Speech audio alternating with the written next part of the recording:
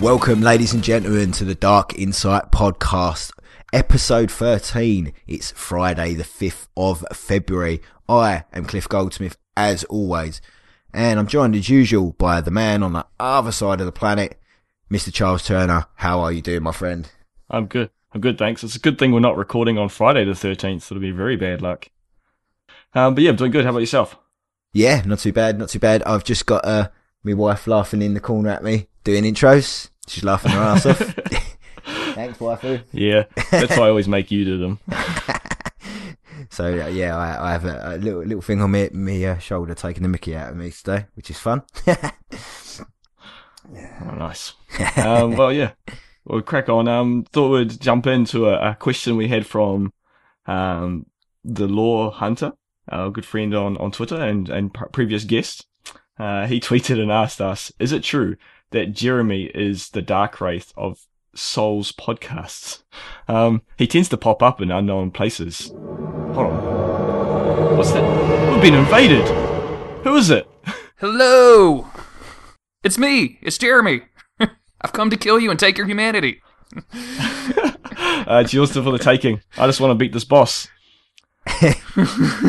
Right, you gotta run to the fog gate. I'm here. Yeah. Just run as fast as you can. Clifford, Charles, hello. How are you guys? Hello, welcome on. Yes, we have been invaded, but this time it's been invaded. Jeremy is not a Dark Wraith. He's joined us as a Way of Light, or a Sunbro. I think a Sunbro is probably cooler, isn't it? Sunbro is and he's joining. Our big announcement that we've been teasing along the way is that he is joining the podcast as a co-host permanent on the Dark Insight. Yes, two have now become three. So we are now a trio on the podcast. Yeah, Jeremy is now permanent. You're going to hear a lot more of him.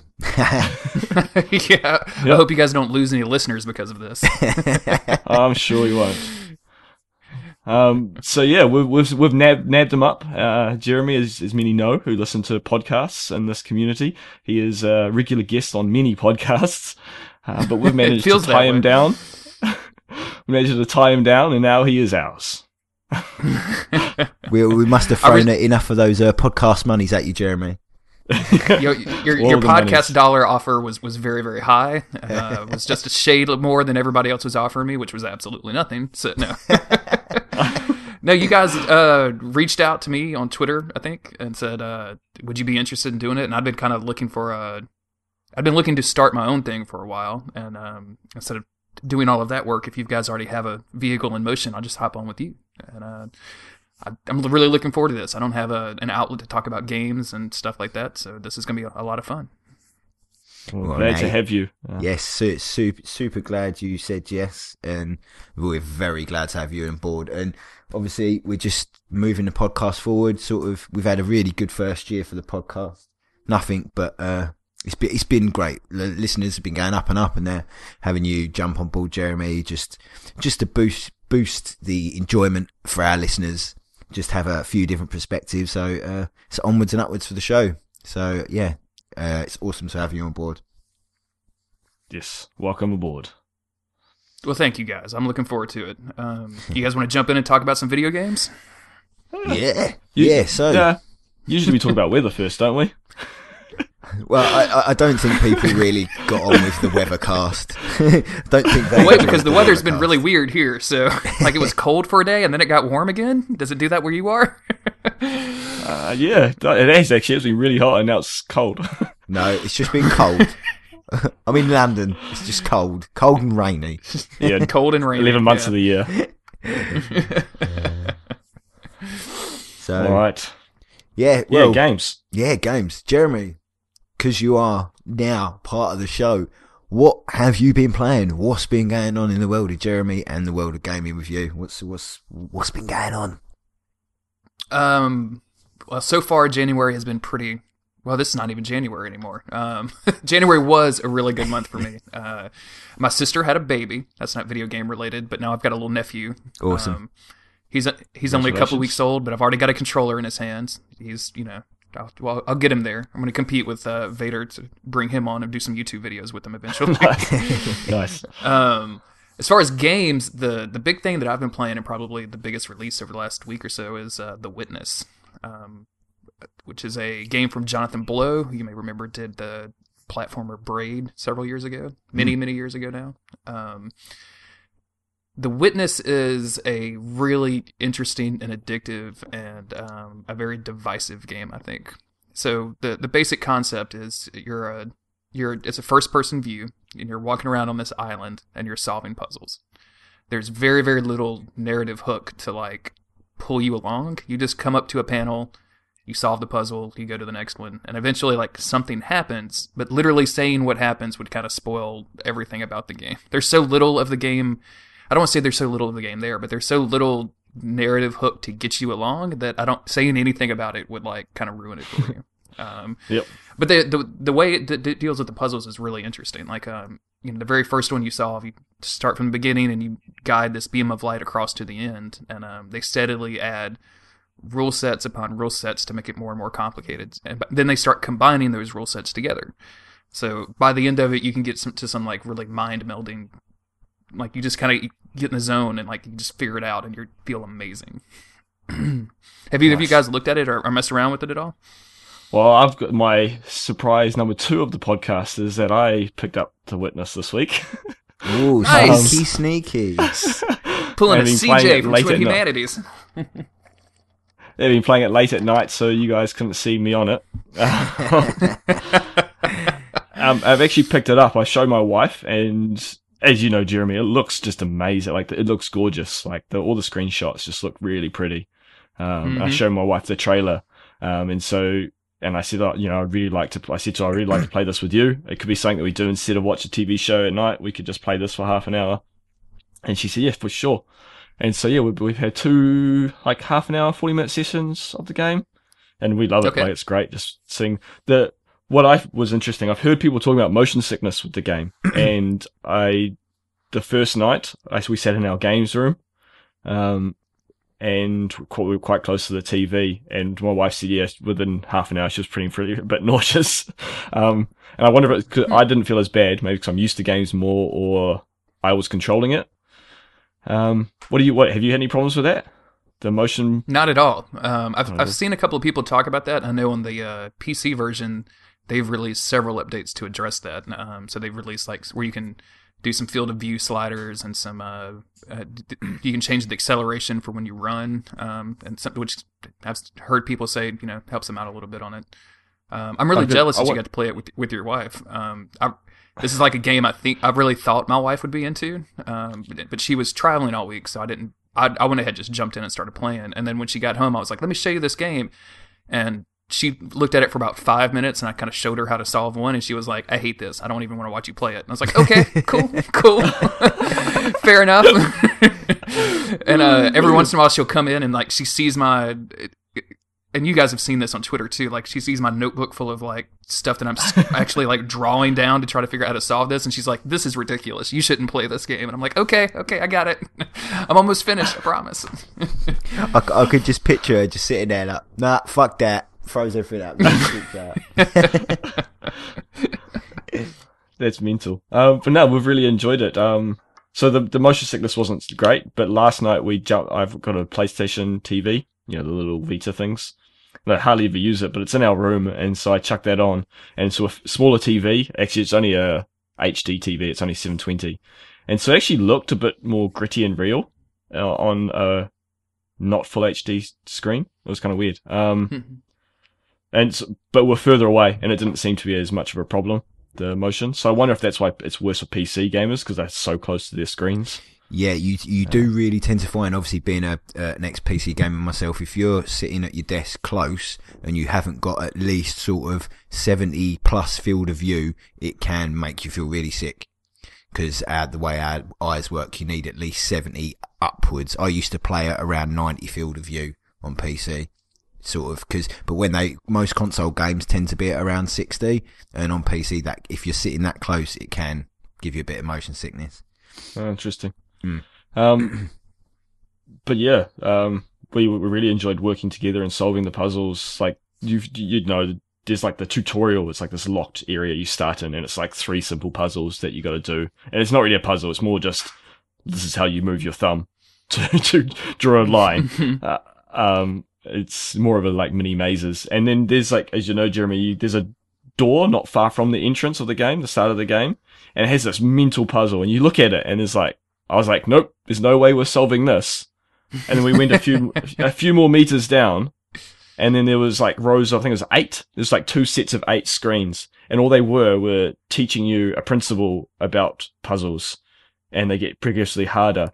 And we did those 16 puzzles, and we went back and solved that first puzzle that we looked at, and it was like, nope, there's no way we're solving that. And we solved it, like simple, easy, because it taught you really well how to be smarter. And I really like that. The game is super brilliant about like just tutorializing without like putting anything on the screen whatsoever. Like it just showing you a very basic shape, and like, okay, and like it'll show it to you in such a way where there's only one way to solve it. And so you immediately say, okay, you don't learn it. Like it doesn't tell you, hey, separate these colors or anything like that. But there's only one way to solve it, and it happens to do the thing. And then it gets more and more complicated. And I'll be very interested at what your hardest puzzles were, because there's like, I think there's about 10 sections on the island, and all of them have a different rule. And then there was one that I had a lot of trouble with that I really, really enjoyed, and then there was one that I absolutely despised. Yeah. But the cool thing about the game is you don't have to finish all of them. Of those 10 areas, you only have to finish about 7 to get the ending, which is kind of cool. So if you get to a set that's too hard or that you can't complete it, you can just skip it. But I heard that if you do all 11, you get a secret ending. That is true. So I'm at we are go secret ahead. endings. So here's a little question for you. Like, I'll aim this at you, Jeremy, because obviously you mentioned it. I've looked at the witness, and it's saying, I thought, right, I could get into. Does it become repetitive just doing puzzles over and over again? Because I kind of looked at it, I thought, right, I like a puzzle game, but if that's all you're doing constantly, do you find you get a bit of puzzle fatigue and you have to give it a break, or can you just sit down for long sessions and plow into it? Both, I guess, because what happens to me is I can play it for a long time, and I'm figuring stuff out, and that feeling of figuring it out and finally grasping a mechanic for the first time is so rewarding. Like it's really, really a nice feeling. And then you go to the next puzzle, and it uses that mechanic, it twists that mechanic, and you have no idea what the game expects you to do.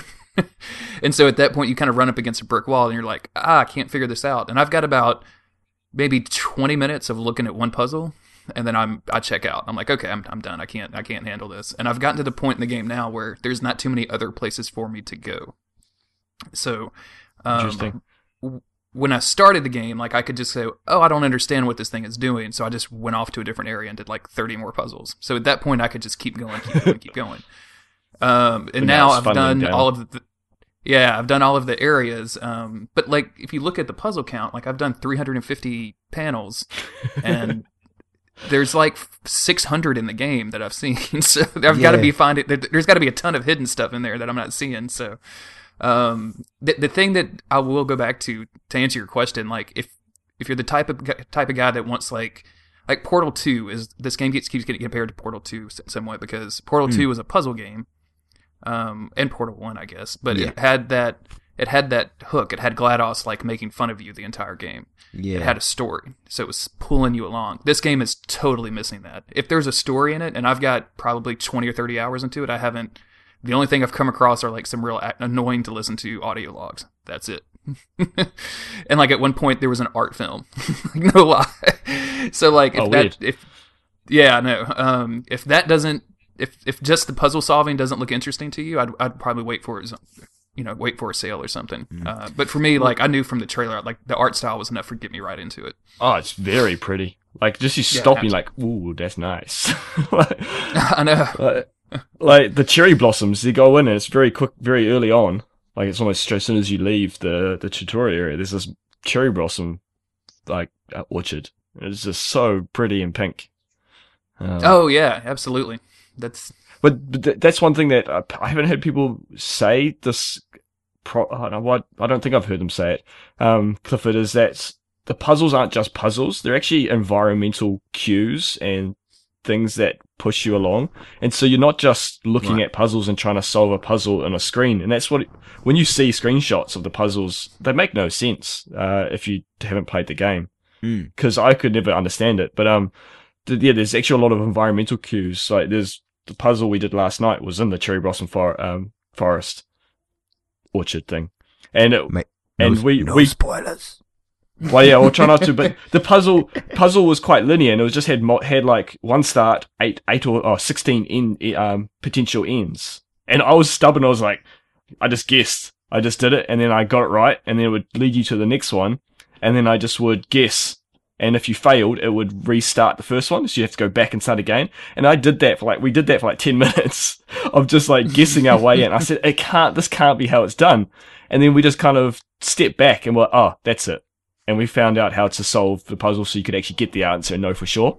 Right, so there's an actual mechanic that you learn, and you need that mechanic to apply to the next set of puzzles. So you can't. So say if I went and looked on a guide to find the answer to the puzzle, that would generally screw me over because I'm not learning the mechanic of that puzzle. It would, yeah, that exactly. would. Mm-hmm. And that's what. So it's not just puzzles. There's the environment to enjoy, and also find cues and things from. And there's a great little just a real simple thing that just kind of gave us the answer to the last one of that path, because there was like 4 or 5 of these orchard cherry blossom puzzles, and the last one was a little bit of a twist on it, and it was just so good, like finding it and seeing it in the environment. And that's what I like about it, that you've got to be very aware of all your senses and what's around you. Yeah. Would you say it was a game like, if I was to play it, you can pick it up and do a bit here, do a bit there? Like if I was playing another game, like, and I decided, I don't fancy that tonight, I'll just throw a couple of hours in there, a couple of hours in there. Could you leave it periods and still know what was going on, or would you think you would forget these puzzle mechanics? Well, the good thing I don't think that you would forget them. I don't think you'll forget them at all. Like Vader was saying, like, number one, the panels stay solved even if you unsolve them, if that makes sense. So if you go back to the first panel, it won't. So I guess when you complete a panel, it unlocks a second one. But if you go back to that first one to relearn the mechanic, like if you forget about it, starting over from the beginning of the first one doesn't disable the second one. So you can go back and familiarize yourself with the mechanics in the first tutorial puzzles, and then go right back to the end and pick it up right where you left off. That said, like, I don't think that you'll forget them, because once you kind of grasp the mechanics, like, you kind of internalize them. Like, I don't think I'll always know how to do the Tetris pieces now because the game, like, pushed that inside of, like, that sounds real dirty. The game, like, the game, like, taught me how to do it so much, and, like, twisted it around and looked at it from every possible angle, that now I have that understanding. Like, I don't think I'll forget. Like, those puzzles could show up in a totally different game, and I think I would hit them immediately. They're like, oh yeah, I know how to do that. Hit them out of frustration, or hit them, get them right. Awesome. But yeah, I've heard someone else, and it was actually quite on another podcast actually. Gaming Lag. They described it as, it's almost like they're teaching you another language, like and the gameplay mechanics. Like, you're learning, just as like a small child, you learn certain words quickly. Like, you learn simple words, and then you evolve your ability to speak by learning new words as you grow. And that's kind of how they do it. Each kind of type of puzzle, they'll start you off with one simple thing, and they'll expand on that. And you're learning new aspects of how to solve more complex versions of that puzzle. Yeah, I've heard that on a lot of other podcasts, actually, to be honest. They've all sort of said it's like learning language. You learn a bit here, a bit there, and then you kind of put that together to make a sentence. And it is just, and it's kind of, as you say, just ingrained in you as you go along, teaching you bit by bit to solve the next stuff, which is quite cool. I've played very little compared to Jeremy, but it's super cool, like, getting to you've kind of worked out a mechanic for one puzzle, you solve it, you've got to the end of that kind of path, and then you go off another path, and you're like halfway through it, and you're like, oh, I know what this is, I learned that before, and you feel real. It's like I can use that again, and they've done it a couple of times where they've thrown in a new mechanic, and then use an old mechanic you've already learnt into this new mechanic, and they kind of just meld them together. It's really cool. Awesome. No, it sounds fun. It sounds like if you like that puzzle stuff, this is the one to play, because it sounds like the puzzles are pretty spectacular. Well, that's I don't know. I haven't heard people talk about the puzzles a lot. I'm new to it, so I don't know how it's going to end. But so far, it seems that it feels really open. But it's still the level design's really clever in that it will still lead you down paths per section. Mm-hmm. But it will still feel open. Is that right later on, Jeremy? Absolutely, and you'll it does, not to say every game is like Dark Souls, but it does some really interesting shortcuts between these areas too. So every good game is like Dark Souls. Every good game is Dark Souls. Let's just say that. Let's just commit. Sorry, continue. But yeah, you'll find like crazy shortcuts. I finished an area the other day and rode up this elevator, and as I was riding up, I happened to look over and I was like, wait a minute. So I went back down, and sure enough, it was a shortcut to a completely different area that I didn't even think was connected to anything. So like you'll find some really neat stuff like that the more you dig in. Cool. And then it doesn't sound like you've even found like the super cool part of the game that I won't spoil or say out loud. But like there's some moments where you're going to be going, oh, what? How does what? And then you want to go back and start at the beginning of the game and go, how did I miss this? They were here all along, like that kind of stuff. So. Well, I have found some cool, like, I wouldn't call it artwork, almost like kind of biology kind of sketches of human anatomy. Kind of like that, and that stuff, I find that stuff intriguing. That's like, why is it here? Like, this must mean something. And so, yeah, I've been really enjoying just finding these little bits of like pictures and stuff around the place. And yeah, it's quite cool. Awesome. Yeah, I'm super interested to hear you, I guess I'll be here every week so we can talk next week about it. But I'll be very interested to hear your opinion as the game goes on. We'll change our name to the Dark Witness. There you go. Cool. Other than that, the only other game I wanted to talk about was Shadow Tower on PSN. Yeah, see, I heard you talk about it, and I think Gary from Bonfire Side Chat mentioned it as well. I'd not heard of this at all. It seems to have slipped me by.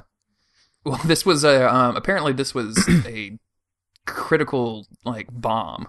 Like when it came out for the original PlayStation 1, I guess to back up a little bit, it's a From Software game, so it predates Kingsfield, which is kind of like the roots of Dark Souls. This is a first-person dungeon crawler in the PlayStation era, so it looks like garbage. You can still buy it on PSN. It'll play on your PS3, but it'll play on your Vita. I think the best way to play it would probably be on the Vita because you can change the control scheme. On the PS3, remember it was PS1, so they didn't have sticks. They didn't have like your analog sticks. So you you look up and down using the L2 and R2 buttons. Ugh. And I know, it's horrible. And then this is a combat game. Like you start out and you pick up a axe or a club or a spike or something, and then you start like hitting spiders. Like it is hard. But there's something to it. Like there's something really, really interesting to it. And then you mentioned Gary. They're covering it for their off season for Bonfire Side Chat. So he's been talking about it a lot. In fact, he's wrote up a guide on kind of to get people started on it, and which is very, very helpful. But yeah, it's interesting to see kind of like the roots of the Souls games, of like what they were doing even before they did Demon Souls, before Miyazaki came on, and see like, man, you can see some of the early like signs of where they were going with this stuff. And for a PlayStation 1 game, it's insanely complicated. So yeah, it was like $5 on PSN. So nice. Because I know Dave Control Live. He's done all the Kingsfield games, and I don't know how he does it. That axes with the bumpers just seems so complicated and hard, like trying to control the first person. It'd drive me nuts. Yeah, and on the Vita, you can map it so that your That right sounds stick good. looks up and down. Yeah, but you can't do that on the PS3. I even tried Do to you know boot if- it up in an emulator, and I couldn't get it to work. I couldn't remap the controls in my emulator, which was kind of a bummer. Do you know if you can remap it through the Vita and using a PlayStation 4 controller, like the Vita TV? Sorry. I do not know. I'd be very curious if you could, because I've been kind of thinking about buying a PS TV just for Vita games. So if you buy it and check it out, let me know. I don't know. Yeah, I wish it sweet. was on PS4, because you can just change on the PS4 you can just change the buttons in the operating system and just do it. So did you say you played much or? I got about, I think, like partway into the first world, and it's just getting used to the controls was a major challenge. And then once I got used to the controls, I was kind of making progress and I was doing well, and I finally found a save point. Oh yeah, that's a real funny thing about the game. You start it up, and if you die, there's no automatic saves. So you have to start the whole game over again. And I did that probably 15 times before I found a save point. Brutal. Very dated mechanics. Yeah. Sounds brutal. It's brutal. Yeah. So Yeah, it's very much But it's good. just, very similar to the Kingsfield games, from what I know. Because I've watched and listened to Dave Control Live play a bunch of these games, and to be honest, they still look pretty good considering how old they are. yeah, the music in Kingsfield especially is really good. I've never played the games, but I've listened to the soundtracks. They're really good. Awesome. So I've been talking to you on Twitter and stuff, and I've seen you've been up to installing a new hard drive in your PS4 and your PS3. Yeah. I finally how filled did the that go? PS4 up. Took a long time. It takes a long time. I won't go through the whole process, but like I had a external drive I was backing up onto, and that took about 6 hours to back up. Yep. And then Yep. swap the drive, and then 6 hours to restore. So like if you're planning on doing it, definitely clear out some gaming time or rely on another system or something. And then the PS3 seemed like it was even longer, but I think that was because I was downloading a bunch of stuff on the PS3, and I think that just takes forever. I'd forgotten how slow the PlayStation 3 is. I hadn't used it in forever, so.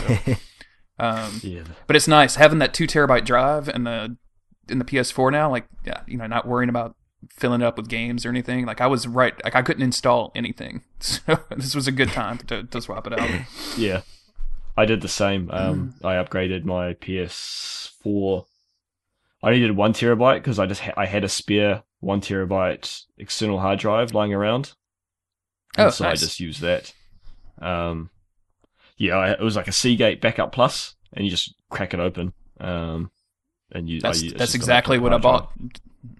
Yeah, nice. So. It's funny because that like can be cheaper than buying just that laptop hard drive. Like it's cheaper to buy the external, and so now I've got a 500 gigabyte external hard drive from the old PS4 hard drive that I pulled out.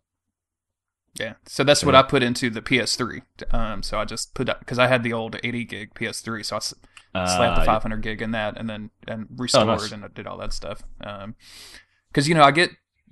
We're all PS Plus subscribers, I'm assuming, but you get so many free PS3 games, and I've been like adding them to my download list, but just not downloading them so I could have them. So I went through and downloaded. It was probably like 60 games. Jeez, that I had. It was ridiculous. Like I'm like the entire Mass Effect trilogy I have now on PS3, and I'm like I'm sure I'll have an extra 200 hours to put into that one day. I was just about to say, how in God's name are you ever going to play all that? No, never. It's never going to happen. But hey, I have them. Yeah. Yeah. I'm surprised how some of these games are getting big. So as you both know, I got an Xbox One for Christmas, and I don't have that many games, but I'm already halfway through the hard drive. Like it's a 1 terabyte, and I'm already halfway through it. But at least with the Xbox One, you can just plug in your external. Like you don't have to. Yeah. It'll actually use external drives, which is really nice. Can you not do that with the PS3? Does the PS4 not work with external drives then? Because I've never tried it. No. No, it's only you can. You can put saves and like video files on a thumb drive, but that's it. You can't install games to it. Yeah. That's a bit janky. Sony, It get is. on It that. is one of the negatives. Yeah, it's one of the negatives about the PlayStation 4 in comparison to the Xbox One, and there's not many, so it's kind of an interesting thing. Yeah, see, the good thing for me, like, I don't know whether anyone, well, you probably know from Twitter, everyone who's listening, is I'm very sort of religious in what I play. I only really play 1 or 2 games at any one time. So my hard drive and my PS4 is dead empty. I've got like 400 gigs still left on it. I have 1 or 2 games in, and I intentionally on purpose don't put anything else on there other than the 2 games I'm playing at that time. And once they're finished, then I can put something else on. Otherwise, I just end up, it snowballs and I end up with a gazillion games and I never finish any of them. And I get, I hate it. I get this real bad, like, thing in my head. If I haven't finished a game, it kind of eats away at my head. And I'm like, oh, I've got to finish it. I can't just leave it unfinished. Well, see, I have a hard time finishing games sometimes. I get a bit sad near the end of games and kind of delay it. I come up with excuses not to finish. I don't know what it is, but I just have this. I did it with Tomb Raider. Like I knuckled through it real quickly over the Christmas break after getting it as a present, and yeah, I got right at the end, and it's been like 3 weeks, and finally last night I was like, I'm gonna do it, and I sat down and finished it. Yeah. But Awesome. I'm the opposite. I just got to have all the games. All the games. All the games. Give me all of the games. All of the games. But that's really about it. I had put some more stuff in the notes, but I didn't really play anything that I would want to talk about. So.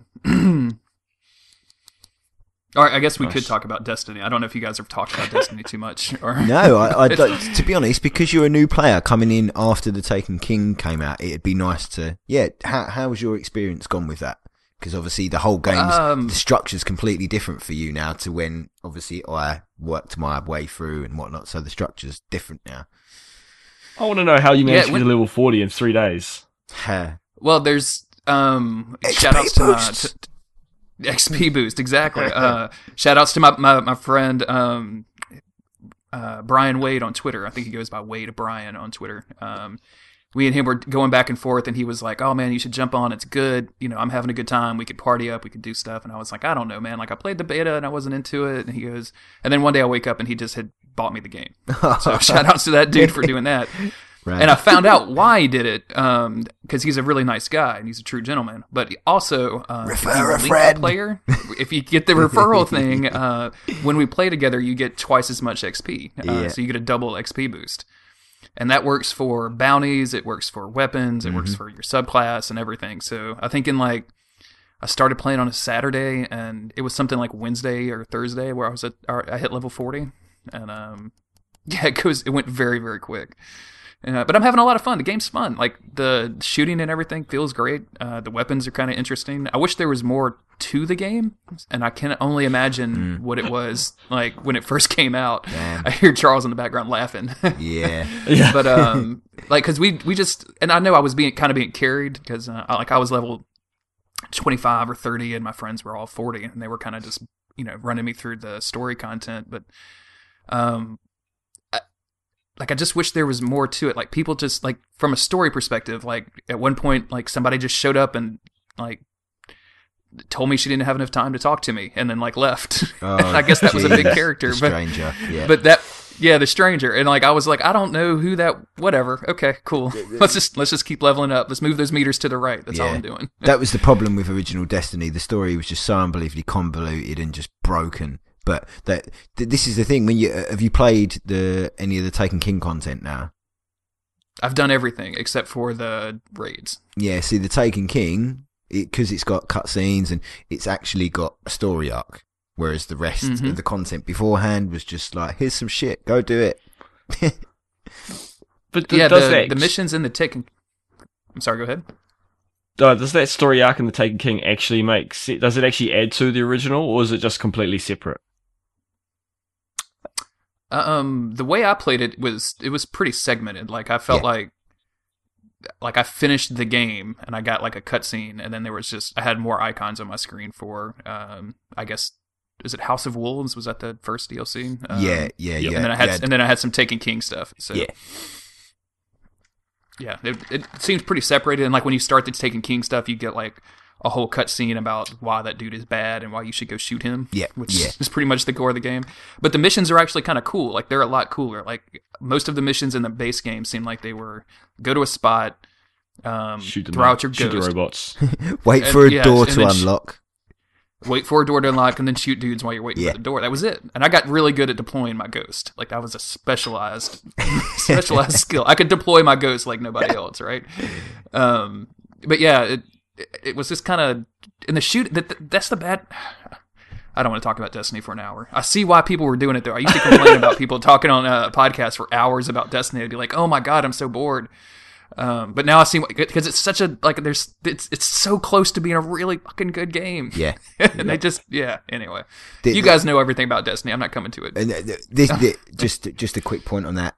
There was obviously Destiny 2 was rumoured to have be coming out this year. Looks like, hopefully, it's going to be delayed till next year. Everyone's like, oh no, I'm so goddamn happy they've done that, because they can make Destiny 2 such a good game. So good. If they've given themselves way over an extra year, Destiny 2 could be amazing. So I'm super happy. I hope that is true, and I hope they have pushed it till next year. I hope they don't make it. I hope they make it a completely new game where it's kind of everyone starts again. No, well, you can, but they have said from day one that Destiny 2, your character will carry over, whether that's the XP and stuff, or whether that's just your character as a person. We don't know how that's going to work. So yeah, that's just they're calling it Destiny 2, but really then it's just an expansion.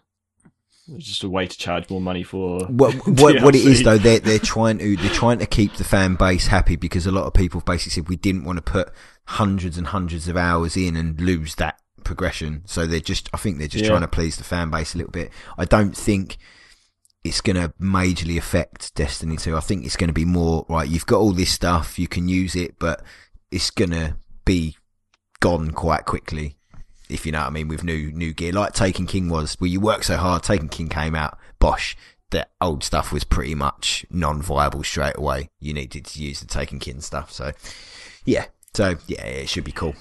Should be cool, I think. Yes. Yeah. Mm-hmm. But that's it for me. But awesome. Well, no, that's cool. You've had some good stuff there. Like, no, it was interesting seeing that you playing Destiny. I was like, where the hell did that come from? But now I know. Someone just up and bought you a game. Quite rare. Yeah. Brian's a really nice dude. I know him from the Duck Feed guys, the Bonfire Side Chat guys. Cool. He's one of their fans. So click follow on Twitter. Mm-hmm. Cool. So how did he buy for you? Because I don't know if you could buy on PSN for others, or did he just send you a code? You can. Yeah, you can send. I guess he bought the game from, because Amazon sells digital codes. So I'm assuming that he just bought the game and got the code and sent me the code. Okay, so yeah, because you can't do that through the PSN, but yeah, you can do it. I don't think so. No, but yeah, Amazon sells codes, I think. Yeah. I guess. Awesome. Yeah. Very cool. Okay, Clifford, what have you been playing? What have you been up to? As everyone knows, I moved myself into my second room so I can do streaming and whatnot. Well, that ain't got the fucking plan, has it? Yeah, I've had some serious internet connection issues moving to the second room, and I just can't hold a stable stream from my second room unless I drill holes in the house and wire it through. Because I've been running on, do you know the power line things where you can wire it in, but it goes through the electricity. Mm-hmm. I'm getting solid speeds, like obviously 100 down, 10 up, but it's not stable enough. And it's just not cutting it over Wi-Fi. So I can't stream from the second room. But it was my birthday the other day. Got enough money and I went out and bought myself a AverMedia capture card. So I'm now going to start doing Let's Play game walkthroughs on YouTube. So I can just record as I'm going, talk bollocks like I do always, and just throw them up on YouTube as like Let's Play walkthroughs. My first one's probably going to be Division. I'll start with the Division. So nice. Yes. Happy birthday, by the way. I slipped that. You kind of slipped that in there, and you kind of slipped that in on Twitter the other day too. Everyone was like, "Wait, it's your birthday? What?" It's so funny. Like everyone, like I went on Facebook. This is just nothing because like I hide my birthday. I don't like, because I got on Facebook. I used to go on there. It's like 170 messages of a happy birthday. I'm like, oh geez, my phone's just going off all day. And I'm like, oh, it doesn't matter. People who know me will say happy birthday. They'll remember. So, but no one ever does. Yeah. But no, I like to keep it quite a fair. Like, I didn't do anything, so it's just I'm getting old now. So Yeah, another year older. But yes, speaking of Division, obviously Division beta, I've been playing a goddamn lot of that. That one beta I put close to 20 hours into. Yeah, I wasn't far behind you. Yeah, Like good, for a beta, 15, that's, I think. yeah, it's pretty mad for a beta. Beta, what do you think, Twin Humanities? What's your answer? They're listening to their podcast today, they was discussing whether sort of to call it beta or beta. I don't know. I'm just whatever. It changes from day to day with me. I'm like beta. I don't know. Yeah. I think you and I had the same comment on that as when they were taking questions. It's like, it doesn't even feel like a beta anymore. It's just a demo. Just a demo. Yeah, just call it a demo. That's the thing. That the only call thing it what it is. Yeah, exactly. The only thing they can be testing is server stress. There's not much they can change, albeit there's a lot they have got to change before the game comes out now because of all that stuff people found with those super mad game breaking stuff. Because invisible dudes. Well, that's the thing. They've done a thing with their network, and I don't know how it works personally, but I know for a fact. Well, I know that the way it kind of works is all the information that the client's sending, their servers intrinsically trust without checking it. So people are just changing like unlimited ammo, unlimited health, and it's firing it off to the server. Yeah, it's firing it to the server, and the server's going, yeah, that's fine, no problems, just letting it through. So yeah, on that side of things, the game's just like bust. But I've heard from network people that that's kind of like networking 101, that you kind of shouldn't do that, and they've kind of done it, which is a bit dumb. Yeah, I'm pretty sure that would be a quick, easy fix. They'll be able to fix that pretty quick. Yeah.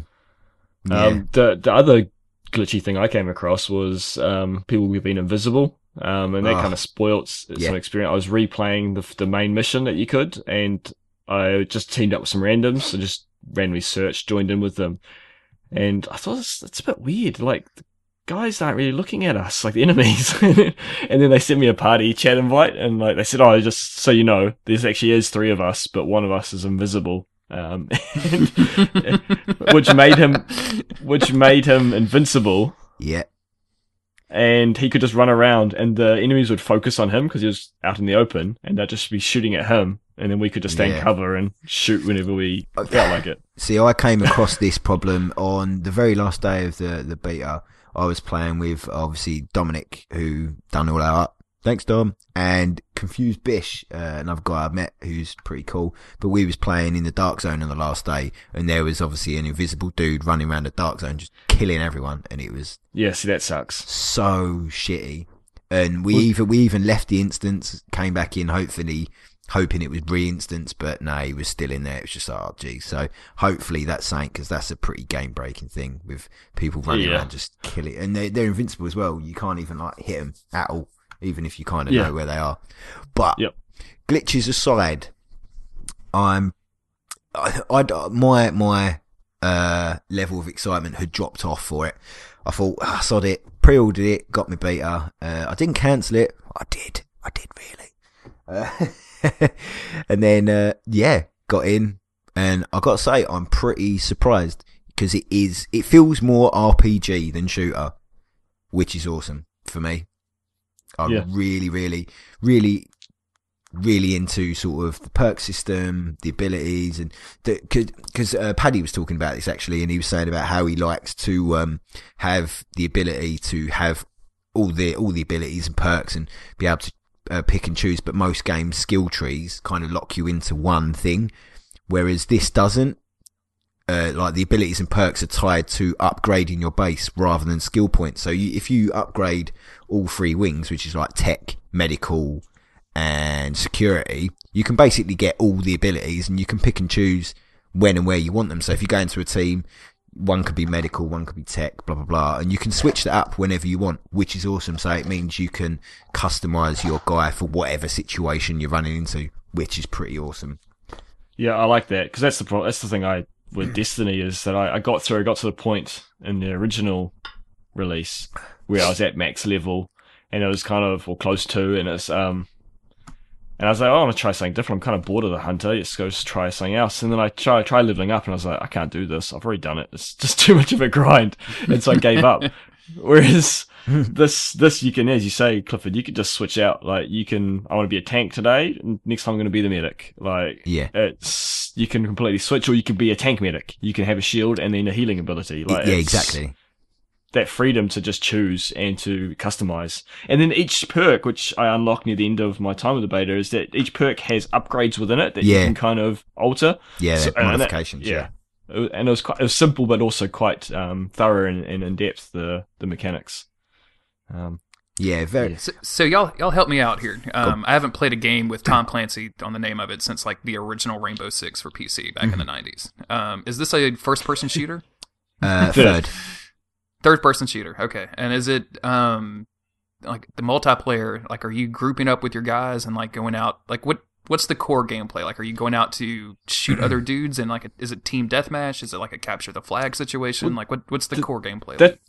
That's what I like. The online section there isn't matches as you would have in a normal shooter. Like, there's no kind of 5-minute time limit. It's actually a persistent online deathmatch kind of thing, and you don't actually have to kill each other because there are enemies. It's PvE, and this is only in the Dark Zone. There's the main storyline which is based in the city, and then there's a walled off section which is contaminated, and everyone, that's kind of gameplay mechanic, and also to separate it from the rest, and also storyline to separate it from the rest of the game.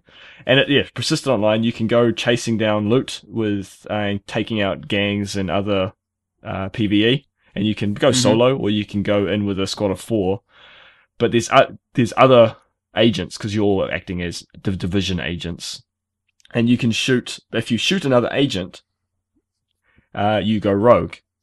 And if you kill another agent, you go even worse rogue. and it kind of levels up. And as soon as you go rogue, there's like a countdown. And so you can wait out the countdown. And if you kill like 2 or 3 agents, you go to the highest level of rogue, and you have 5-minute cooldown. And there's a manhunt. And then every other agent in the server can see where you are and try and hunt you down. And take you out. And then they get rewarded for taking you out, and you get rewarded for surviving. But it's all dynamic and on the go. There's no kind of, this is happening now, we're starting, there's a reward at the end. It's all just evolving and dynamic as you play. And that's what I really like about it. It's persistent. Yeah, you basically, obviously, you can go and kill your sort of PvE mobs, get your loot, and basically, because it's contaminated, you need to take it to an extraction zone to extract it out of the area so you can then use it. But obviously, at that time when you're extracting, you've all got that worry that there could be another team of players. They could be there just extracting and be nice, or they could turn on you and kill you and take all the gear that you've just worked really hard for. So you need to constantly be working with your team to sort of, right, there's a team over there, keep an eye on them, we'll keep them pinned down, make sure they're not turning on us. But sometimes some people come in because it's a open mic, they'll come in and sort of say, oh, like, I'm friendly, don't shoot, sort of thing, because it's I don't know what they call it, vicinity mic. So yeah, so you're close. Yeah, but it's really tense. The extraction moments are super tense because you're there waiting for the chopper to come in to extract your gear. But then other players, because when you fire off the flare, it alerts everyone on the server that there's an extraction happening. So a lot of people tend to levitate to there to either get their gear out or try and rob you of all your stuff. So it's super tense because you've worked hard to get this loot and you've still got to get the bugger out of there. So you don't know whether you're going to get robbed or someone's going to come and help you out and support you. It's super, super tense. But you can do it solo in the Dark Zone. It's hard. It is. I won't. It's good to have friends. It is very hard on your own. You can do it. I've done a few, and I know Charles done a few on his own as well. But man, you can get brutalized if you're on your own. It's advisable in the Dark Zone to have a team. It becomes super, super fun if you've got 2 or more people in the Dark Zone. So I had some really cool experiences with that tension and the gameplay. There were, I can't remember if it was me or someone else. I was going solo, and we someone called in a helicopter, and there was a bunch of people waiting in the extraction zone. There would have been a good 7 or 8 of us, and there was clearly a couple of squads, and I was solo. And there was one squad were Aussies, and I'd seen them a few times throughout the day, and I'd pop in and they'd chat to me when they're near me. It's, it's you again. It's They'd call me Vander instead of Vader. It's Vander. It's Vander. Vander. G'day, mate. How's it going? And they're all friendly, and we're all chatting away. And I think we did like a star jump. You might have seen like the pictures and stuff on Twitter of people doing like, and little videos doing star jumps. It's kind of the what do you call it? Gestures of this game. And we're having a great time just chatting away and laughing away, and everyone was being friendly. But then just as the helicopter came in, I can't remember if it was NPC or like bot enemies that just started open fire on us, or if it was a rogue agent who threw a grenade. I think it might have been a rogue agent that threw a grenade this time. And we were all having a laugh, all serious and all calm. But that one grenade went off, and everyone panicked, and it just turned into everyone just let loose with guns. And then it just goes into a massive clusterfuck. Yeah, and it went nuts for like a few seconds, and then like the two squads pulled back to like cover. And I hear the Aussie guys, and I was solo, and so I kind of was in the middle, like back to the side, and I was like, oh heck. And you could see the tension just went so thick. You could cut it with like a butter knife, like it was so thick, the tension. And like you hear the Aussies going, man, they fired at us. I'm like, no, it was a rogue guy. I'm like, let's just do it. And then just opened fire, and I was like, I'm out of here, and just gapped it. Like it was so good. Like it just went from like a real kind of casual just laugh about, having fun in the game, doing star jumps, all 8 of us doing star jumps in a circle, to just wipe everyone out. Like it was so good. You wouldn't get that in a deathmatch. You'd never get that in a deathmatch situation. The one I got as well, same sort of thing, like we was extracting, and when you're extracting, you get NPCs turn up as well to try and kill you at the same time. And what happened to me a couple of times is we'll be defending, trying to kill the NPCs, and another player would run across, and I'd accidentally shoot him, so my bar's gone red to him. He's like, oh, has he done that on purpose? And he's pointing his gun at me, and I'm pointing my gun at him, and we're like, who's going to fire first? What's going on? Is he trying to kill me? I'm like, do I trust you? And then he'll fire, and then I'll fire, and everyone will panic, and everyone just kills everyone. And it's so fun. It's just really, really fun. It's great with a few players. Real fun. And just that dynamicness and how varied it can be was a lot of, it was good times. And I took out a whole squad of rogue agents by myself, snuck up behind them and took them out. So you can have some good times. Then I got stomped on another time. I tried it again against another full squad. I've done it once, I can do it again, and just got wasted like 3 times in a row. Because then they camped me. But that's the online section, and that's the loot gathering and the I guess a little bit of grinding. But the rest of the main story, we've only played one main mission. But there's just to explain, instead of I'm trying to remember Destiny. In Destiny, you kind of just choose it on a map and you start the mission from your spaceship. Whereas this, it's actually in the world. And it's actually it's in the world. You're in New York. You're in the center of the city. And the main mission that you're allowed to do in the beta was Madison Square Garden, the basketball stadium, and you go through there. And so if you wanted to do it again, you could just run up to it. And the game is all based with augmented reality. Like your player has I have a feeling they've got like cyborg eyes, or at least contacts of some sort, like some like Google contacts, fancy stuff. But it's all based on augmented reality. And as you walk up to where that mission started the first time, it will come up and you can replay the mission again, just like you can in Destiny. And at that point, you also can choose to party up, and you can actually play with randoms, and that's what I did. That's right, because you can do it. Just party up with whoever. It asks you, doesn't it? Do you want to join some people in this if you're playing it on hard? And we'll just find you a couple of people. So if your friends ain't on, you can still play the missions on hard with a couple of other just random dudes, which is really cool. Yeah, so it's just like Destiny, but I like how it's just augmented into the game. There's no kind of menu hidden behind you're in your spaceship like in Destiny. It is just there, and you can go choose it any time. You can select it, and it will kind of restart the mission, and the doors will blow up like the start of the mission with some C4, or you can just walk off and go around, explore the rest of the world. Like you don't actually have to follow through with starting that mission. You're not locked into it. So what was your view? What was your view on the world? I think it's like really, really beautiful, and it looks awesome. But I kind of agree with Paddy from Swimming Manatees on this one that it I haven't listened to the podcast. Well, he basically said it felt a bit empty, a bit desolate. a bit too desolate. I know, obviously, like pandemic, and all that sort of thing, but it just felt a tad too empty. What's your sort of views on that? I can. Well, firstly, before I get to say that, the dynamic weather was fantastic. Ooh, yes, yes. Those sunsets in the snow were awesome. The blizzards that would rock in were just amazing. How you just couldn't see a thing. I don't know. I thought there was quite a lot of civilians around. There are a lot of body bags. It's very heavily implied. It's kind of like the coffins from Bloodborne, leaving body bags. Yeah. I was just about to ask if there was as many body bags as there were coffins. Coffin gate. Me too. So I can kind of understand there's not many, and in different places you went to, I've actually found quite a few people. You go to the outskirts of the beta area, and there's actually quite a lot of, I was finding, groups of, 5 to 10 people, in quick succession. Okay, so you're quite happy with the amount of population in the area then? To be honest, yeah. Yeah. I think I wonder if there'll be more in certain areas. Maybe as you start building up your base, maybe more people start being at your base because that's the thing, you're rebuilding it, aren't you? Like the medical wings and stuff, and maybe people will start gravitating there to. But we don't know. That's the thing. We don't know what's to come. That is literally one mission of the entire game, so we don't know what else is to come. Yeah. Yeah. And I really hope there's a little bit more to do with side missions. The side missions were a little bit limited, although there were a couple of cool ones. But yeah. The world felt alive. And just so everybody knows, I did test. You can close car doors, but there's no animation for it. It's literally the only thing I knew about this game before this podcast was that E3 trailer.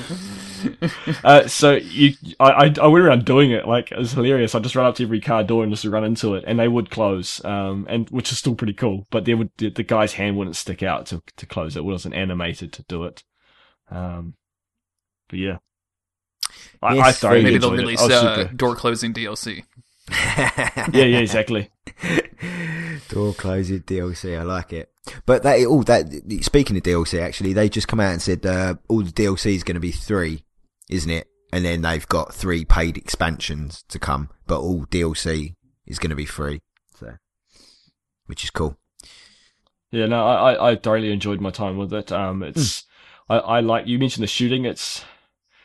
I kind of find it a little bit more realistic than some of these other shooters because it's kind of clunky and hard.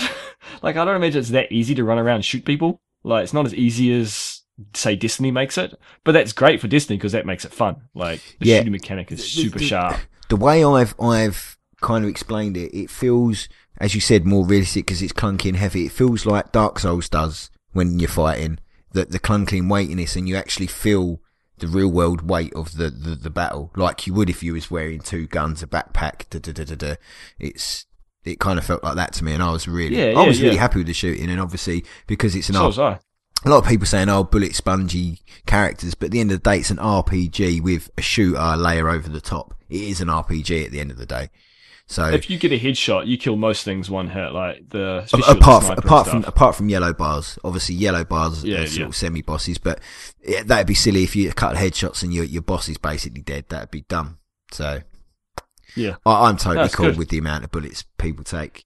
Very happy. I really enjoyed it. And there's also rumours for an open beta mid-February, so you'll be able to try it out, Jeremy. That'll be the full test. Good. Yeah. I was just about to say, this sounds like exactly the time of the game I would toss on my GameFly list and try it out and see if I dig it. Yeah, for sure. Did you ever play Freedom Fighters back on the PS2? I did not, Jeremy. No. Because this game, the shooting and the kind of setting reminds me a lot of that. I'd love to see that game rebooted.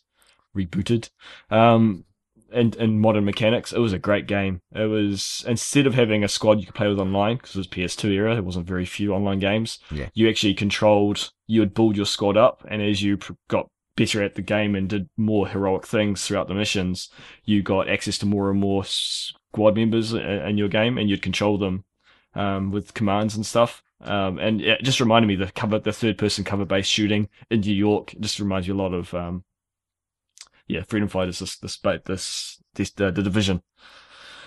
The problem is now I really want one of those glowing orange watches. Yeah, they are cool. I've been looking everywhere, and I don't think you can get them in New Zealand. Like, I can't find anywhere you can get the pre-order package. If it's like £120. Yeah, I probably wouldn't be able to afford it anyway. Is it really? Sorry, what was that, Jeremy? Games are expensive. Oh, I couldn't believe the pre-order was like $120. That's crazy. That's with the watch. You get like the iconic watch with the glow orange. Well, you got. I'm gonna Google that I know, right Jeremy. now. I know. I gotta see. I was gonna say, I know you've probably got something to say about that, Jeremy, because I know you hate tacky pre-order shit. Oh man, I'm so mad at this whole Dark Souls 3 thing with all these statues and everything, just making me buy stuff all the damn time. do you not want the special keyring as well? What about the iPhone case? This stuff is. Jesus, stop. So we don't At get least all they're the not, variety here. Yeah. In New Zealand, we just get like the standard. Like, we don't get any of the special stuff, like, because we have like one store. One store in the whole of New Zealand, just one shop. Yeah, one shop. No, it's not quite that bad, but yeah, we don't like in the UK. You see, like with Dark Souls 2, they had those metal cards, they had like covers, they had like and posters, and it all depended where you bought it from. Whereas here in New Zealand, it's just you get the special edition pack or the standard. That's your choice. Yeah, not really much difference. It's cool. Can you find that watch, Jeremy? Yeah, there's actually an unboxing video on YouTube that I am trying to. He doesn't even start unboxing this damn thing until a minute into the video. What is it doing? But unboxing videos on YouTube, I cannot stand. I don't know why they're popular. I have no clue. I guess for this, but like, I mean, I could have just done with like a couple of pictures too. So. Yeah. I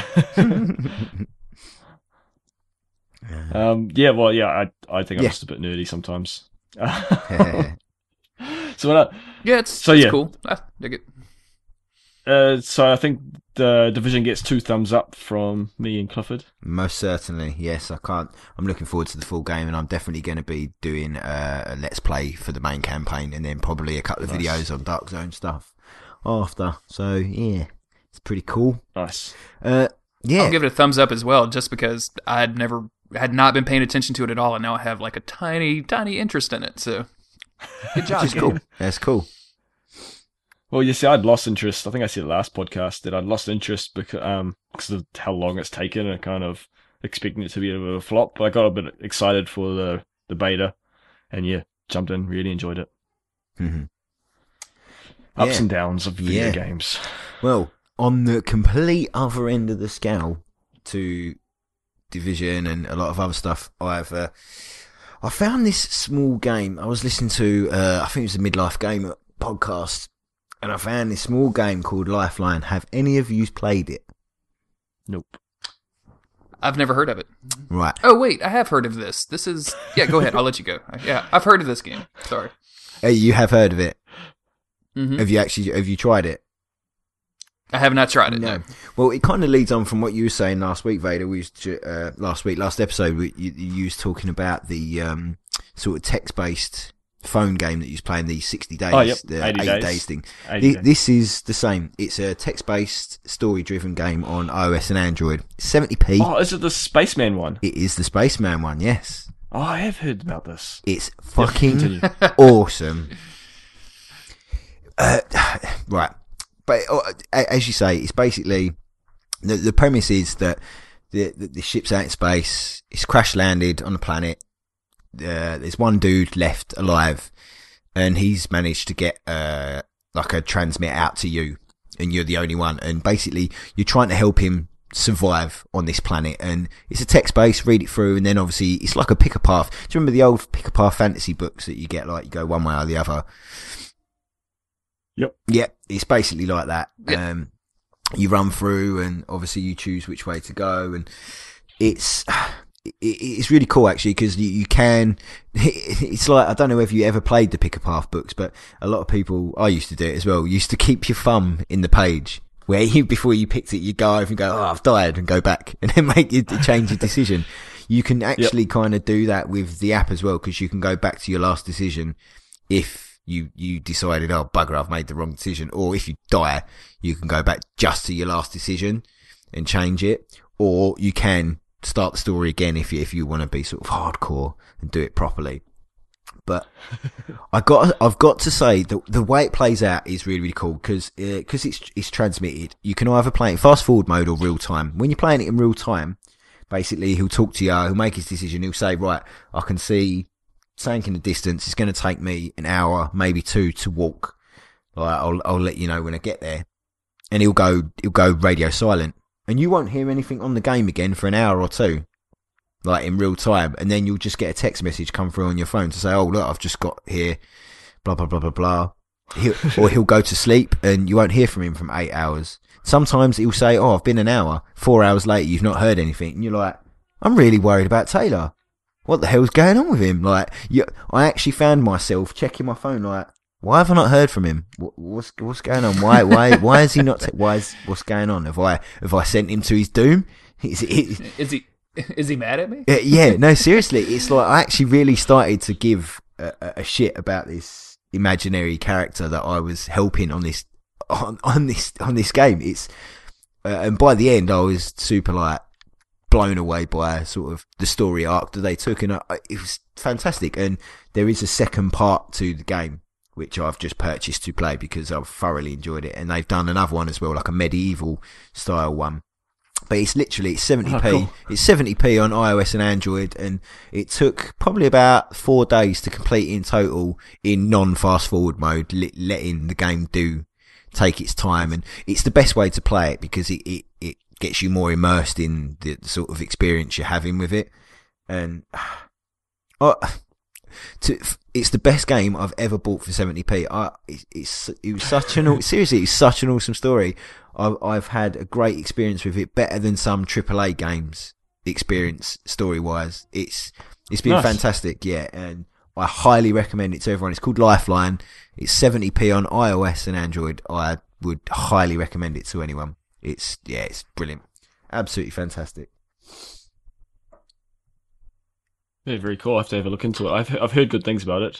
So yeah, I have to check it out. It's really worth playing. Nice. It really is. It's the whole sort of real time thing. You do sort of get into it and actually start to care what's happened to the guy, because obviously you're like, oh, I told him to do that, because because he's just a cadet, he goes by every decision you give him. So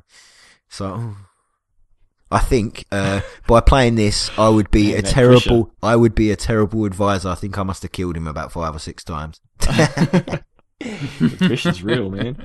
Yeah.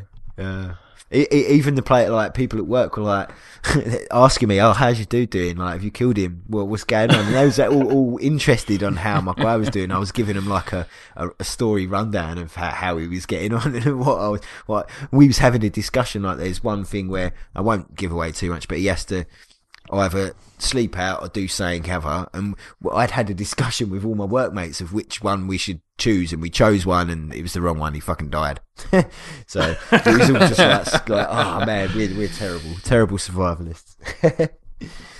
So yeah, that's no good. Yeah, it's Tamagotchis for grown-ups. yeah, it's super fun. 70p. Go and buy it. Go and support them. It literally 70p. It's the price of a packet of crisps, for a little 3 to 4 day little experience. It's totally worth it. For those non-UK listeners, crisps are potato chips. Yes, potato chips, because I'm bloody weird UK person. Yep.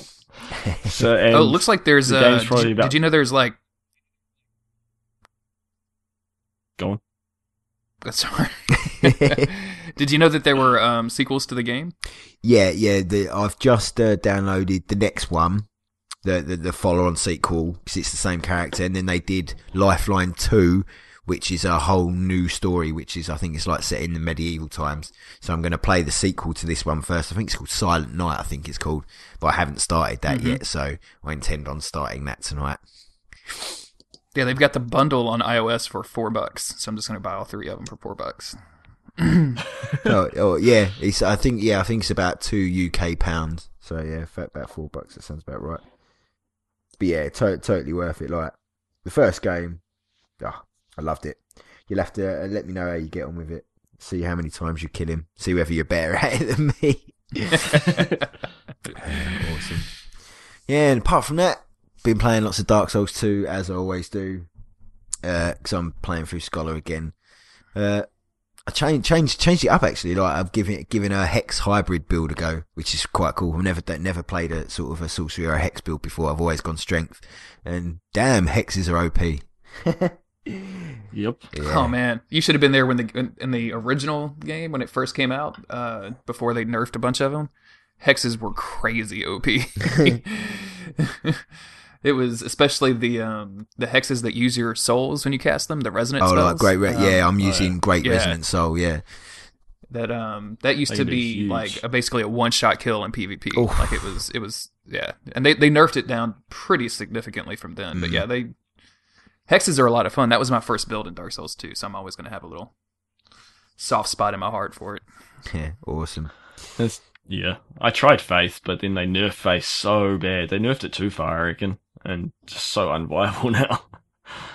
Is that what build are you doing? Because you're doing obviously your Dark Souls 2 little quick snippet playthroughs. God damn it! Which Clifford doesn't like. No, I want to see real time playtime. I don't want to take the limelight away from you.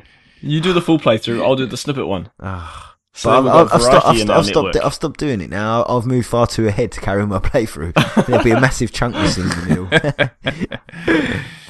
middle. But that's why I like doing the snippet way, because then I can sit back and kind of enjoy playing the game rather than having the pressure of being on camera. Like it's a bit more laid back for me, so I can enjoy playing through it, and then just It is cool for me because I can watch them on my lunch break. I watched your second part today on lunch, so. And it's a work in progress. I'm still trying to work out the best way to edit it together. Did you see my comment on the video? Yeah, I responded. So, what have you been playing, Invader? What's been going on with you, sort of gaming wise? What's grabbed your attention at the moment? Well, we've been very positive this episode, so I want to bring in some negativity.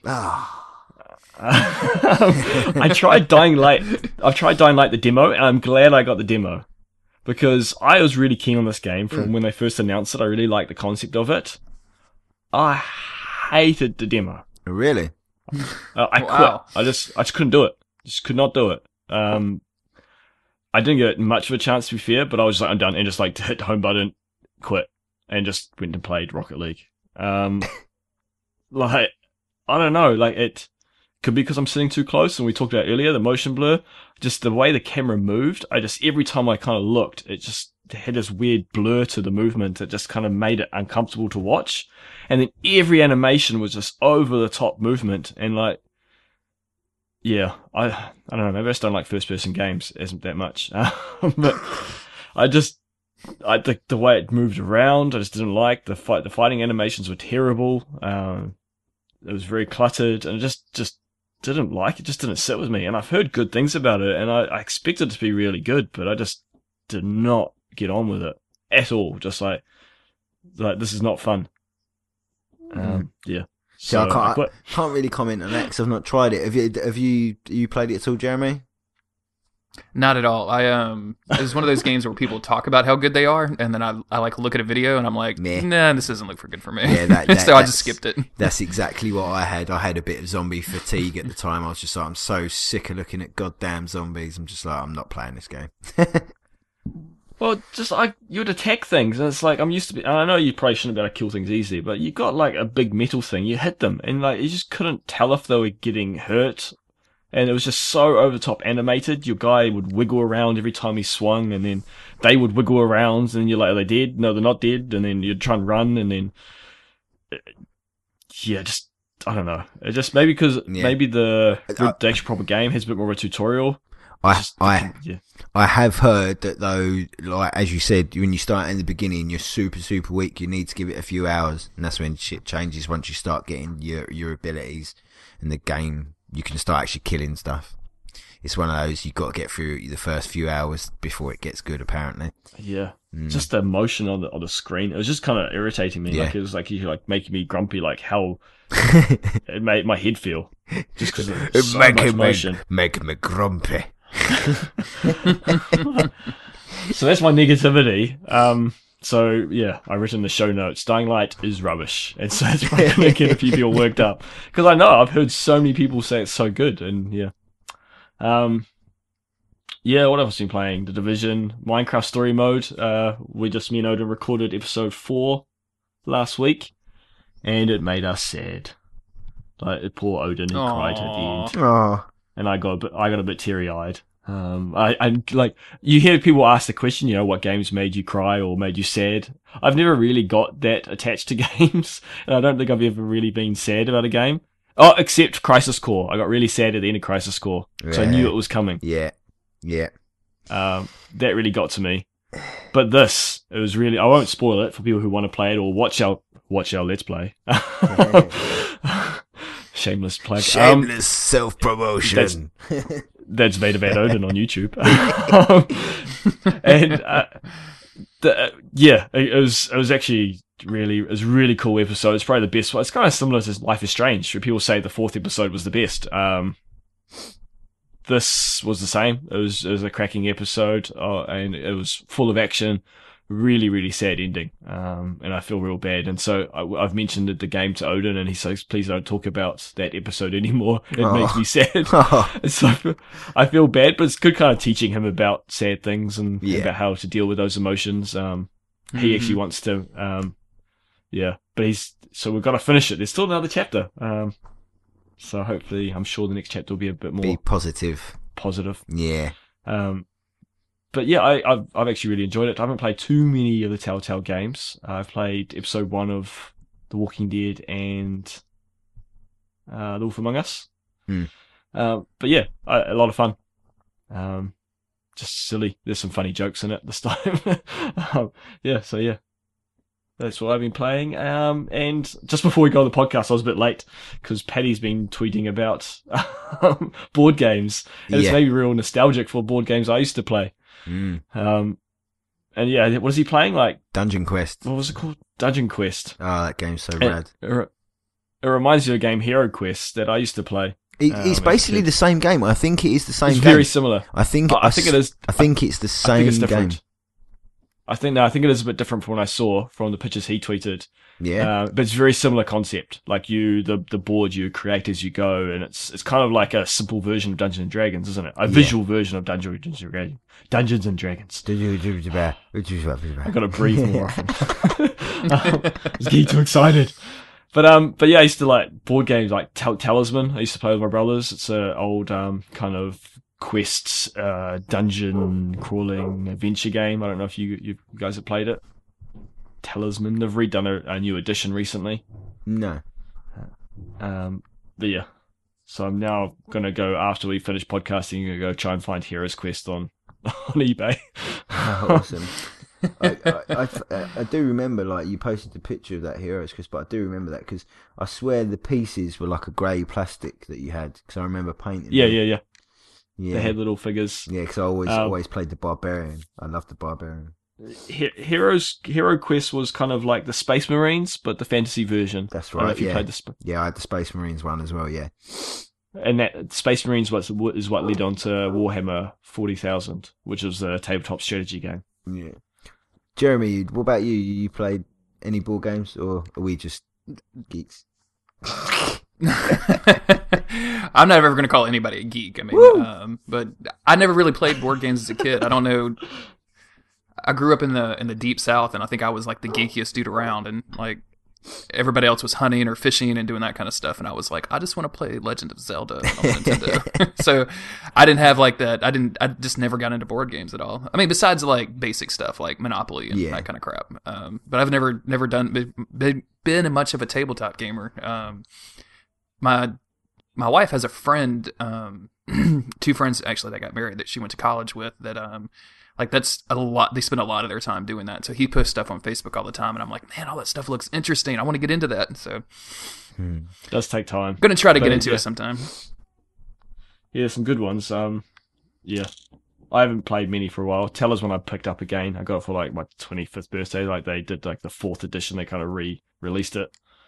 But it was really dumb. They made a digital version, and the box I got came with a free download code for it for PS3, and it was the only way you could get it.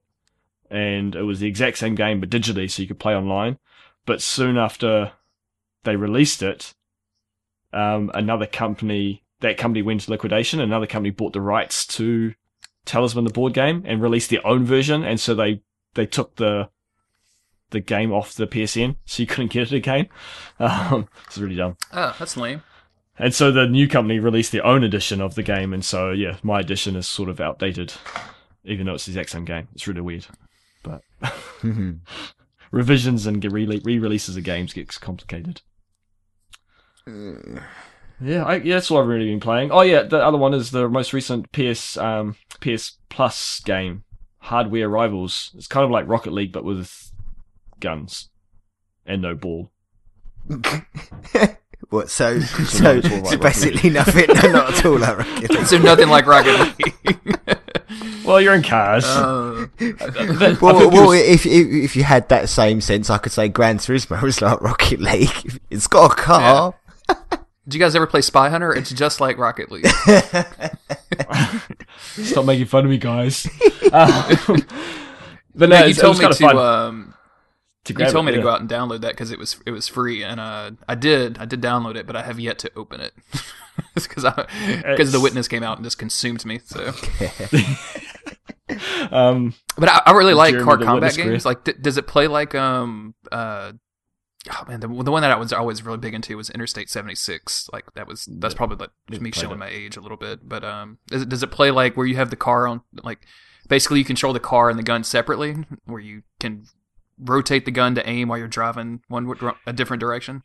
Yeah, it is. It's a bit complicated. It's kind of hard to control at times. You can be a tank or you can be a car. And there's different types of cars that are faster and stuff. And the tanks obviously are slower and hard to maneuver, but they have bigger firepower. And you pick up, like Mario Kart style, you pick up like boosts and weapon, like secondary weapons. But it's all like in an arena. It's a bit janky. It's not perfect, but it was for a free game. It was actually quite a lot of fun. I got into it and killed a few dudes and dudettes. And yeah, it was I just for a quick fun, quick blast. It'd be good fun to play with a bunch of people. You know, laugh at when you kill your mate. It's always good fun. So it's worth a go. I've heard people saying they don't like it and stuff. They couldn't get into matches, but I never really had any problems with it. Getting into matches, and yeah, so I reckon we should have a Dark Insight jam with it. It'll be fun. Awesome. Yeah, the timing is such that I don't think that the three of us will probably ever play video games together at the same time. We have to record every other Saturday, and then we'll there play you go. every I other guess we in can between. do that. Yeah. Or Friday for you guys, Saturday for me. But yeah, that's kind of what I've been playing. Just been enjoying games. Oh, did you? Oh yeah, I finished Tomb Raider. Yes, you said you finished Tomb Raider. That's good English, that is. I've been like this all week. Seriously, like, my words have just been so just like, wah, all over the place. I've not been able to speak properly. Jeez Louise. Tongues, 3 words. Oh, man, it's been so bad. Final Fantasy 15, right? Obviously, I see you posted the show notes about the PC. Did you see they'd done a new little gameplay video the other day, like a base invasion thing? In Final Fantasy 15? Yes. What base are you invading? Oh, come on. It looks like Metal Gear Solid. Have you not seen that one? No, I haven't yet, no. Dude. I missed it. You need to go watch it. Nilfheim Base, Final Fantasy 15 it's called. Yeah, man, it looks like Metal Gear Solid. They're showing off some new magic, new UI. It's looking pretty sweet. Oh yeah, I'm pretty keen on it. Mm-hmm. But just when you said base invasion, I was thinking, what, are they going to turn it into Far Cry or something like that? Or that'd be the worst. No, I haven't seen it. I have to check it out. That sounds cool. Yeah, it looks really nice actually. Like they say, they've shown us some new magic, the new UI. It looks sweet, but yeah, there's even a big thing that looks like a Metal Gear. It looks like Metal Gear Solid 5. Seriously, it's, when you watch it, you'll see exactly what I mean. But it looks awesome. But yeah, on the same note, it looks like you've posted there. I didn't even know this. This is the first time I see it, but it looks like it might possibly be coming to PC because someone's data mined their their website from because they've got like a conference coming up, haven't they, in March? Yeah, where yeah, they're gonna yeah. sort of Announcements. Yeah. Did they not traditionally come out on PC? No. Like I thought. They've only just started. They've just put out sort of 13.2 and Lightning Returns. They've just recently released them sort of last year, but generally they don't really come out. So this will be the first one to sort of come out alongside the console release if it does come out on PC. But it looks like it probably will because someone data mined their website. Yeah, and they've got placeholders on the website for PC. And I think they had Steam and games for Windows. That's right. Were like placeholders. Games for Windows don't even exist anymore, does it? That's what I was just about to say. Yeah, Game for Windows Live is done. Not even Dark Souls uses that. And that was the holdover. Really? I think they finally patched that. Yeah.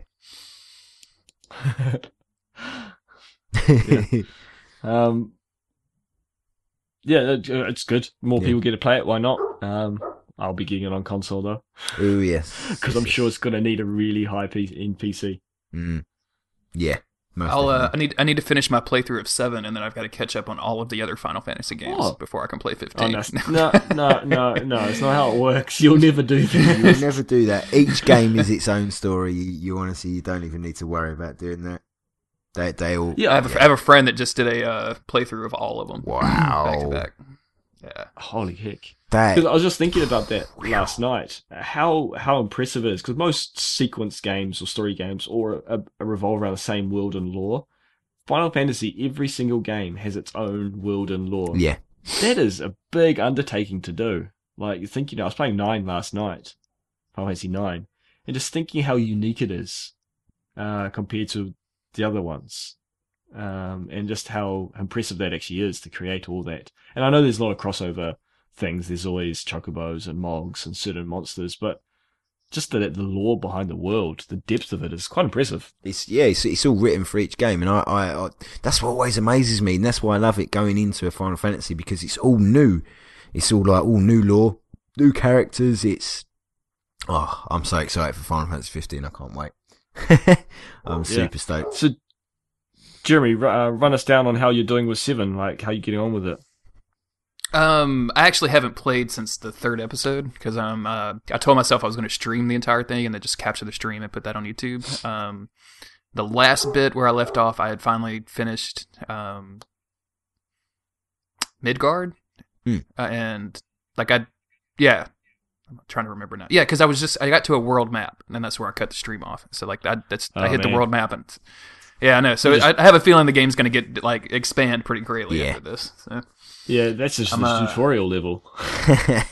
I know. I'm pretty excited about it. But no, I haven't had a chance to. Honestly, guys, The Witness is just taking up my gaming time. I had plenty of time to stream this week, and I really should have. Are we going to have to send you to some rehab group for The Witness? This hasn't happened since. This hasn't happened since Dark Souls, so hopefully I'll be able to finish this and move on to something else. But yeah, this is like a Dark Souls, Bloodborne type thing. It's bad. You have to start, lore video channel based on The Witness. Yeah, Witness lore video. Based on The Witness. Yeah, that's the thing. That's the weird thing about this game. Yeah, the witnesshaters.tumblr.com. That'd be awesome. Everyone just writing in their hate mail about the motion sickness. Yeah, no, just hate mail aimed at puzzles that they can't do.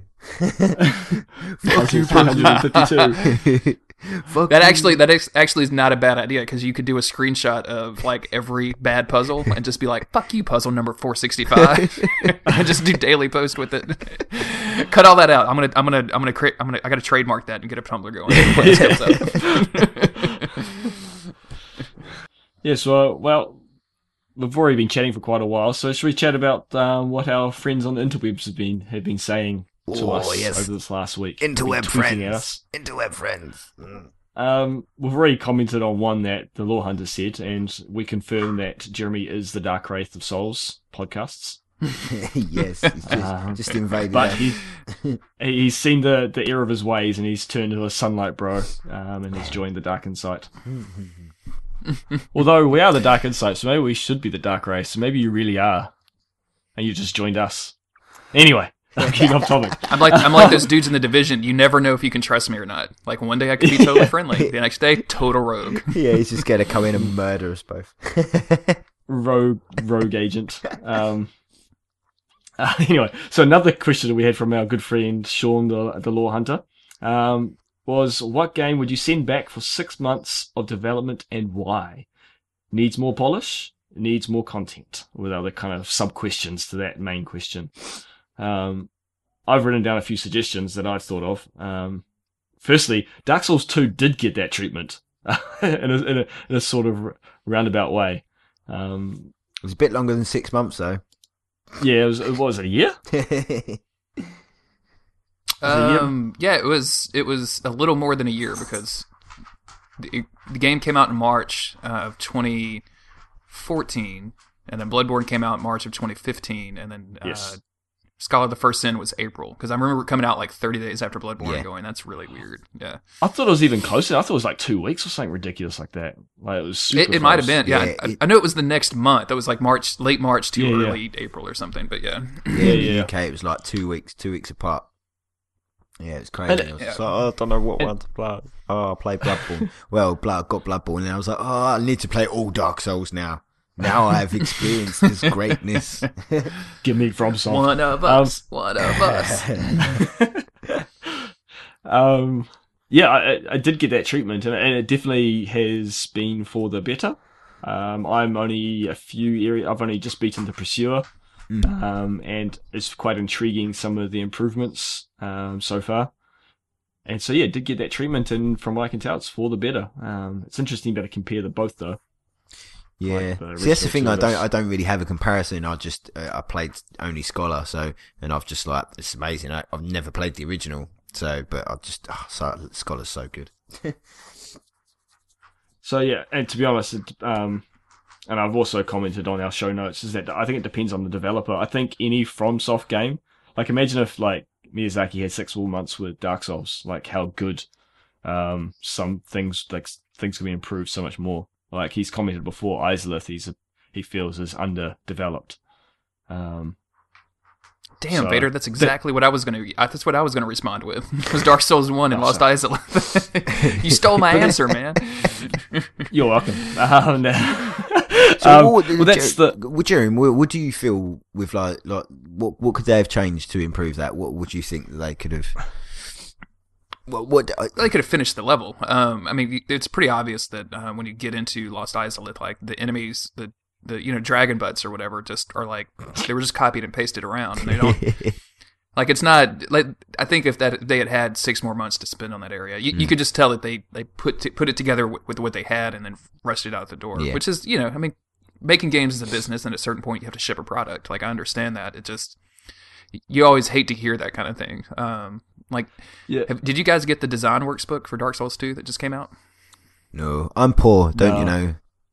Well, I don't hard to know. come by It was here, your birthday. I don't know. But yeah, the interview in the back of that, it was like they have a weird tone about Dark Souls 2 where they're almost apologetic about it because I guess they get so much negative feedback on the game, and I'm like, guys, like it's still a really fucking awesome game. Yeah. It's not your fault that people had a problem with the dumb elevator. Like it, don't be apologetic about it. But yeah, Yeah. I'm sorry. Well, that is a very finishing Japanese that level thing to and I think they've talked openly about Lost Izalith and the boss specifically, who's named the Bed of Chaos, like doing more with that boss. So, well, that said, those are games that are still fantastic. It'd just be awesome to see them taken that step further, like we saw with Dark Souls 2. It got taken a little bit step further. But other I games guess my second answer would be, and Cliff brought this up just a while ago, was Metal Gear Solid 5. Like, I wonder if 6 more months of development time, and I know that game was like a 30-year game or something, it did $4 billion, but with 6 more months, we might have actually had a fully fleshed out Act 2, like, and had... Because, I mean, I think we've had the big spoiler cast, you guys had the big spoiler cast on that stuff, but, like, I think it's long enough to say, hey, Act 1 was the meat of that game, and then you see, like, the end of Act 1, and you're like, hell yeah, more game, and then, like, 4 hours later, you're like, oh, what? So it'd be interesting to see if, especially some of that cut content that, is floating around on the YouTube and everything, like, if they would actually put that stuff in the game. Yeah, for sure. I want more Metal Gear Solid, guys. I want more MGS. I know, it's bad. Yeah. What about you, Cliff? Yeah. It would have been Destiny for me. Absolutely. 6 more months in the can. Mm-hmm. Just tune that story up a bit more. Well, or put it back in the game, because it was... Well, yeah. That's the thing. If they actually released it 6 months earlier, it might have been... It might have still had the original story that Joe Stanton wrote. Yeah, so 6 months earlier for that game, please. Yeah. Yeah. And that's why I think I commented it depends on the developer, because 6 months more, it could just get convoluted and messy. And, they're too invested in the game. Like I've mentioned Assassin's Creed, but if they just took out all that junk that's on the map, then they wouldn't need the 6 months. Do you mean the map on top of the junk? Yeah. There is no map, is there? It's just icons. Yeah, exactly. But a serious game that I would like to see more, like back in the day I really liked, was I really enjoyed playing Rage, the first person shooter. I had a good time with it. It was just way too short. Like, it just ended. I'm like, oh, it ended. Well, they have taken it back and edited it up. It's called the New Doom. Which we got a release date for today. So stoked. But yeah, I enjoyed Rage. It was just too short. So when's the release date? May 17th, that's soon. I want to say 16th. Yeah. Oh, heck, I wasn't expecting that. Yeah, and looks like the beta should be coming soon as well. So I've got a code for that, so I'll be in there, that's for sure. Nice. Yeah, because I've got a code, because obviously I bought Wolfenstein like last year or the year before, I think it was, whenever it came out, but I've got a code for that. So that's just been sitting there waiting. But yeah, it's good that they've just come round and gone, May's the release date, bosh. Because obviously Bethesda are going to be at E3 again this year, and I think obviously that's going to be one of their main showings, is obviously Doom and probably the like Fallout 4 DLC. Oh, but isn't E3 in June? So be after the release. This is true. Yeah, you're right. Yeah, totally right. They'll probably spend a lot of time on Fallout DLC, and I don't know. Well, see, that's what's interesting, is that last year was kind of like, whoa, Bethesda's showing with their small, big studio. That they won't show again next year. It's kind of like a once-off, flash in the pan. They'll be back in 3 years' time to show off the next thing.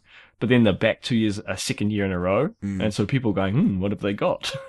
A lot of people are speculating that it's going to be Elder Scrolls, but that's an absolute no chance in hell. There's no way they've been able to develop that quick enough. And if they do show it, we won't be seeing it soon, which I think would be a bad idea for them, because it was such a success with the way they did Fallout. Just like, here it is, it's out in 6 months, bosh. And that was such a success. And I think more game developers can learn from that, because that was such a good way to do it, I think.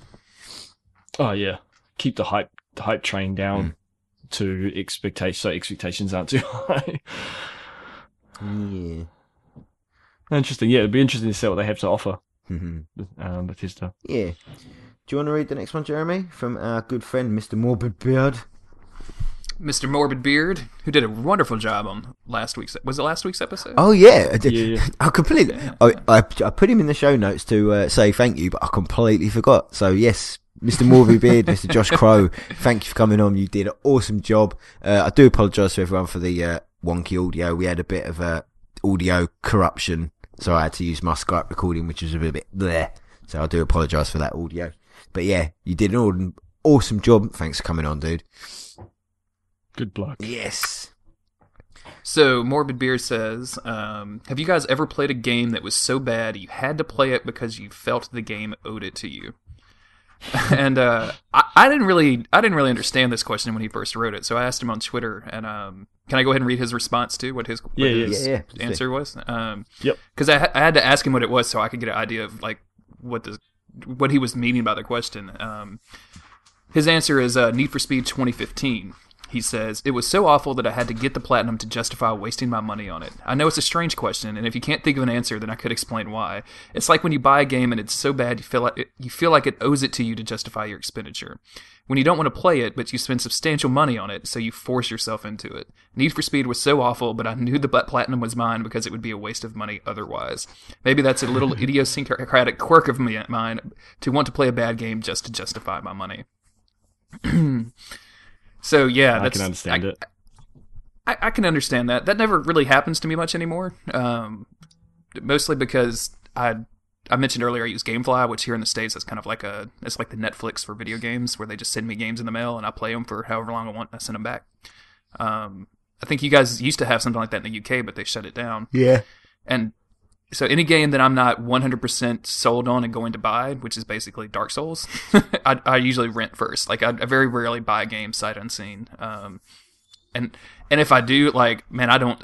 To me, I have, and I'm not saying this to sound like Richie Rich or anything, but I have more money than time at this point in my life. So like if I buy something and it's a shitty game, I just won't play the game. Like I feel no obligations to whatsoever. I'll try to sell it or give it away to somebody that will appreciate it if it's not like a digital copy. But man, I'm not gonna spend like hours platinum a game that I don't like. What about y'all? You guys have this, or have you had it in the past?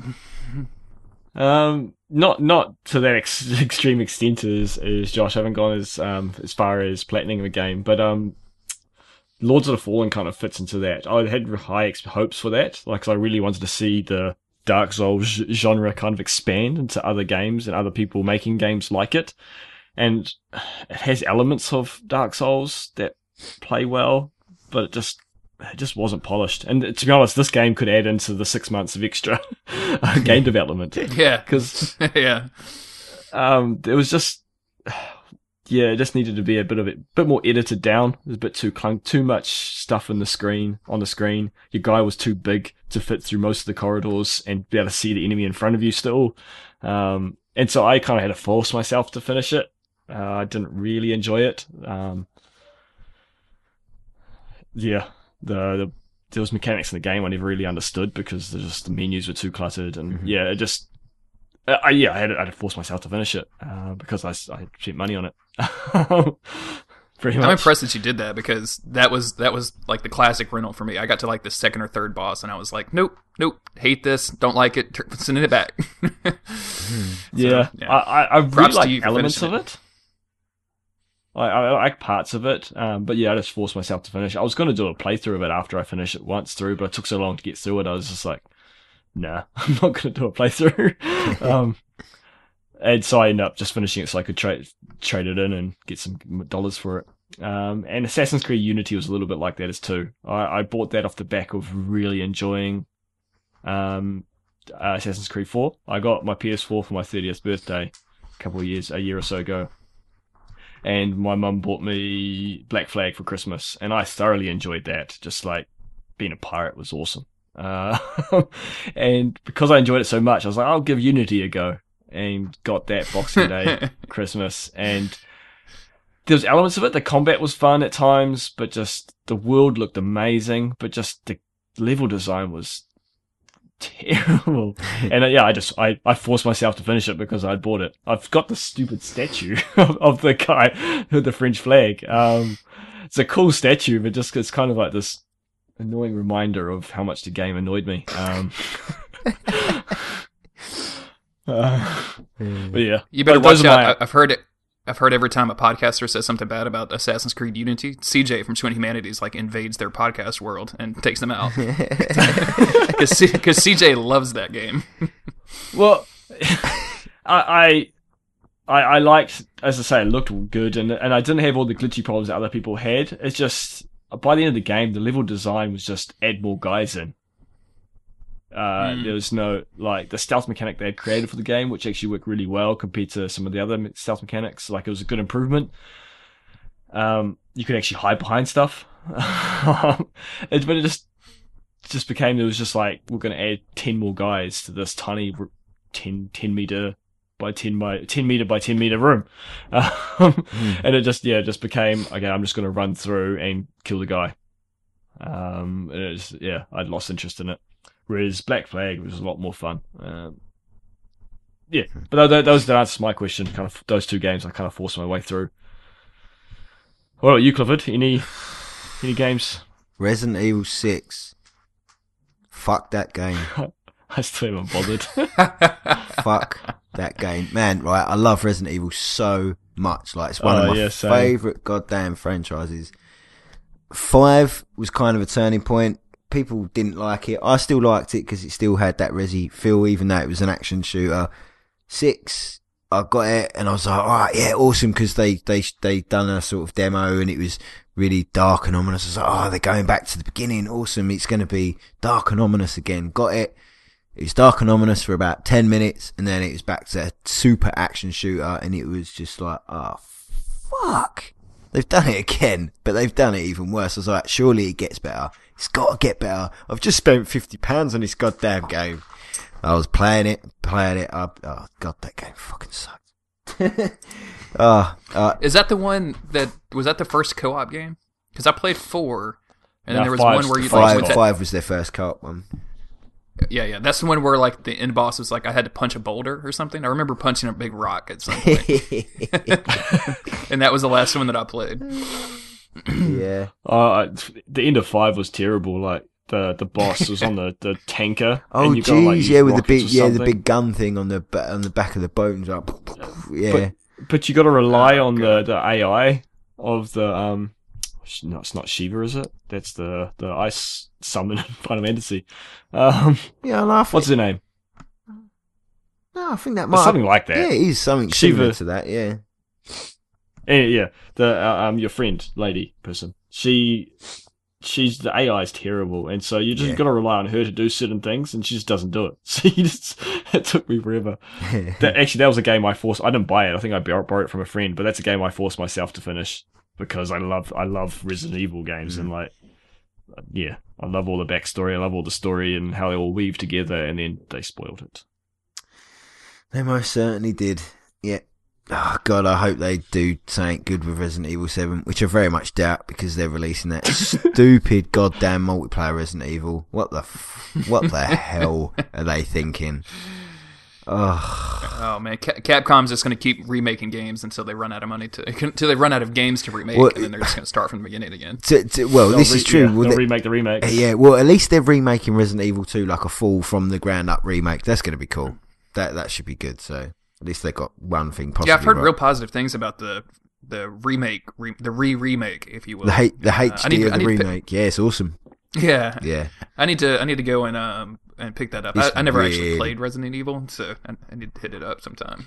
For obviously for a new player, those tank controls can be a bit of a bastard to get used to, but it's just those camera angles and the cinematic shots. I love those games. But see, that's the point of the Resident Evil games. It was supposed to be hard to survive. Yeah. Like, you couldn't just shoot all the zombies. Mm-hmm. Whereas that's just become shoot all the zombies. Shoot all the zombies, yeah. Yeah. Whereas I remember, like, because I got the Resident Evil, I think at 1 and 0 on the Wii when they re-released them for them. Yeah. And I played them as a kid as well. Like, I played all of them. And I remember, there's certain zombies you just can't kill. Like, you're just going to have to choose to run past it. Like, if you can get to the next door, you're going to run to the door rather than shoot the zombie because you want to save that ammo for when you can't run to the next door. It's all about that item management. Yeah. Mm. And they added it in. Like, I don't think it was in the original Resident Evil on the PS1, was that you had to burn the bodies. That was on the remake of Resi 1. The one that's on that come out on the PS4 and GameCube. Yeah. That was so tough. Mm. That's why I love this HD version, because it's of the remake. It's super tough because you get the Crimson Heads and it's such a good game. I might have to play it again. Yeah. Yeah.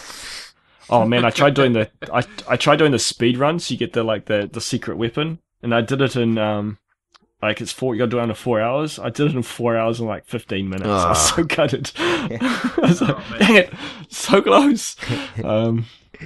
Yeah. Awesome. Anyway, we just got onto games we like instead of games that we didn't like. All the video games. Well, that's the end of the interweb, friends.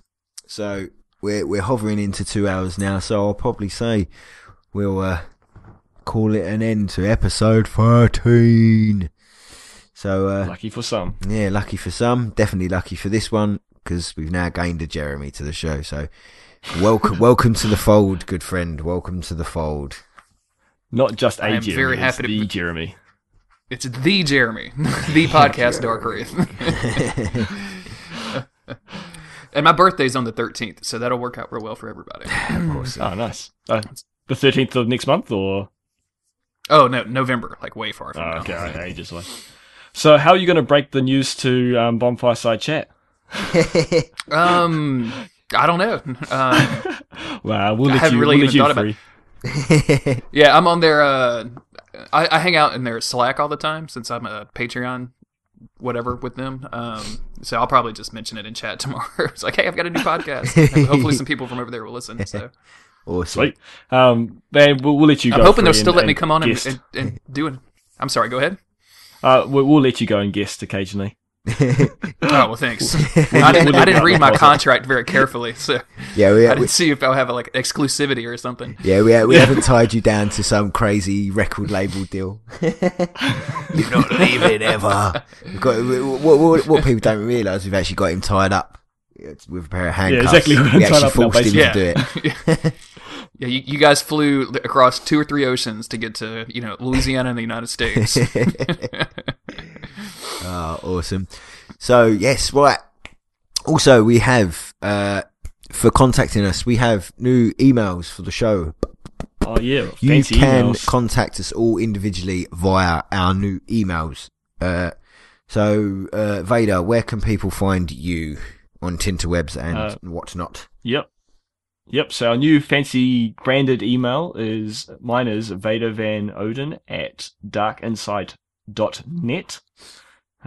It's all shiny and new, so just send us an email just for fun, just so we can try it out.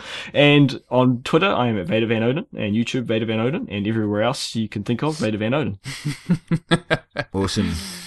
Jeremy, where can people find you? My new and shiny email address is jeremy@darkinsight.net. That goes directly to my phone, so do not send me any rude pictures. Or I will not respond. You can also find me on Twitter at JG Greer. That's where I talk to these two guys and everybody else. So if you want to have a conversation about something, that's probably the best way to hit me. And then as far as anything else goes, NightEC on YouTube and Tumblr, and that's really about it. Nice. Awesome. Me, obviously, you can find me. My new email is cliff@darkinsight.net. Nice and easy. Obviously, you can find me on YouTubes, which is Death Note, DE4TH_NOTE. And also the same on Twitter, which is @Death Note with the 4. Always remember that 4 because I have to use that because I'm an idiot. You'll only find a couple of Dark Souls videos on my YouTube at the minute, but obviously I'm going to start doing those Let's Plays probably with The Division, so you expect to see a lot more content from me from then in, because I'll be recording a couple of times a week, so I'll be putting about 2 or 3 videos out every week, so keep an eye on that. So on that note, I'd like to say thank you to everyone that's tuned in, and obviously all the support we get from everyone and growing this podcast and allowing us to get to where we are now, and just enjoying time talking about video games and listening to us talk Codswell up about video games. So yes, thank you everyone, and I will say tutty bye for now. Catch you later. See you around. Adios. Oh yes, I see. You sense a secret within the nightmare and cannot bear to leave it be. As if the spirit of Bergenworth lives on within you, such inquisitive hunters will relish the nightmare. But beware, secrets are secrets for a reason, and some do not wish to see them uncovered, especially when the secrets are particularly unseemly.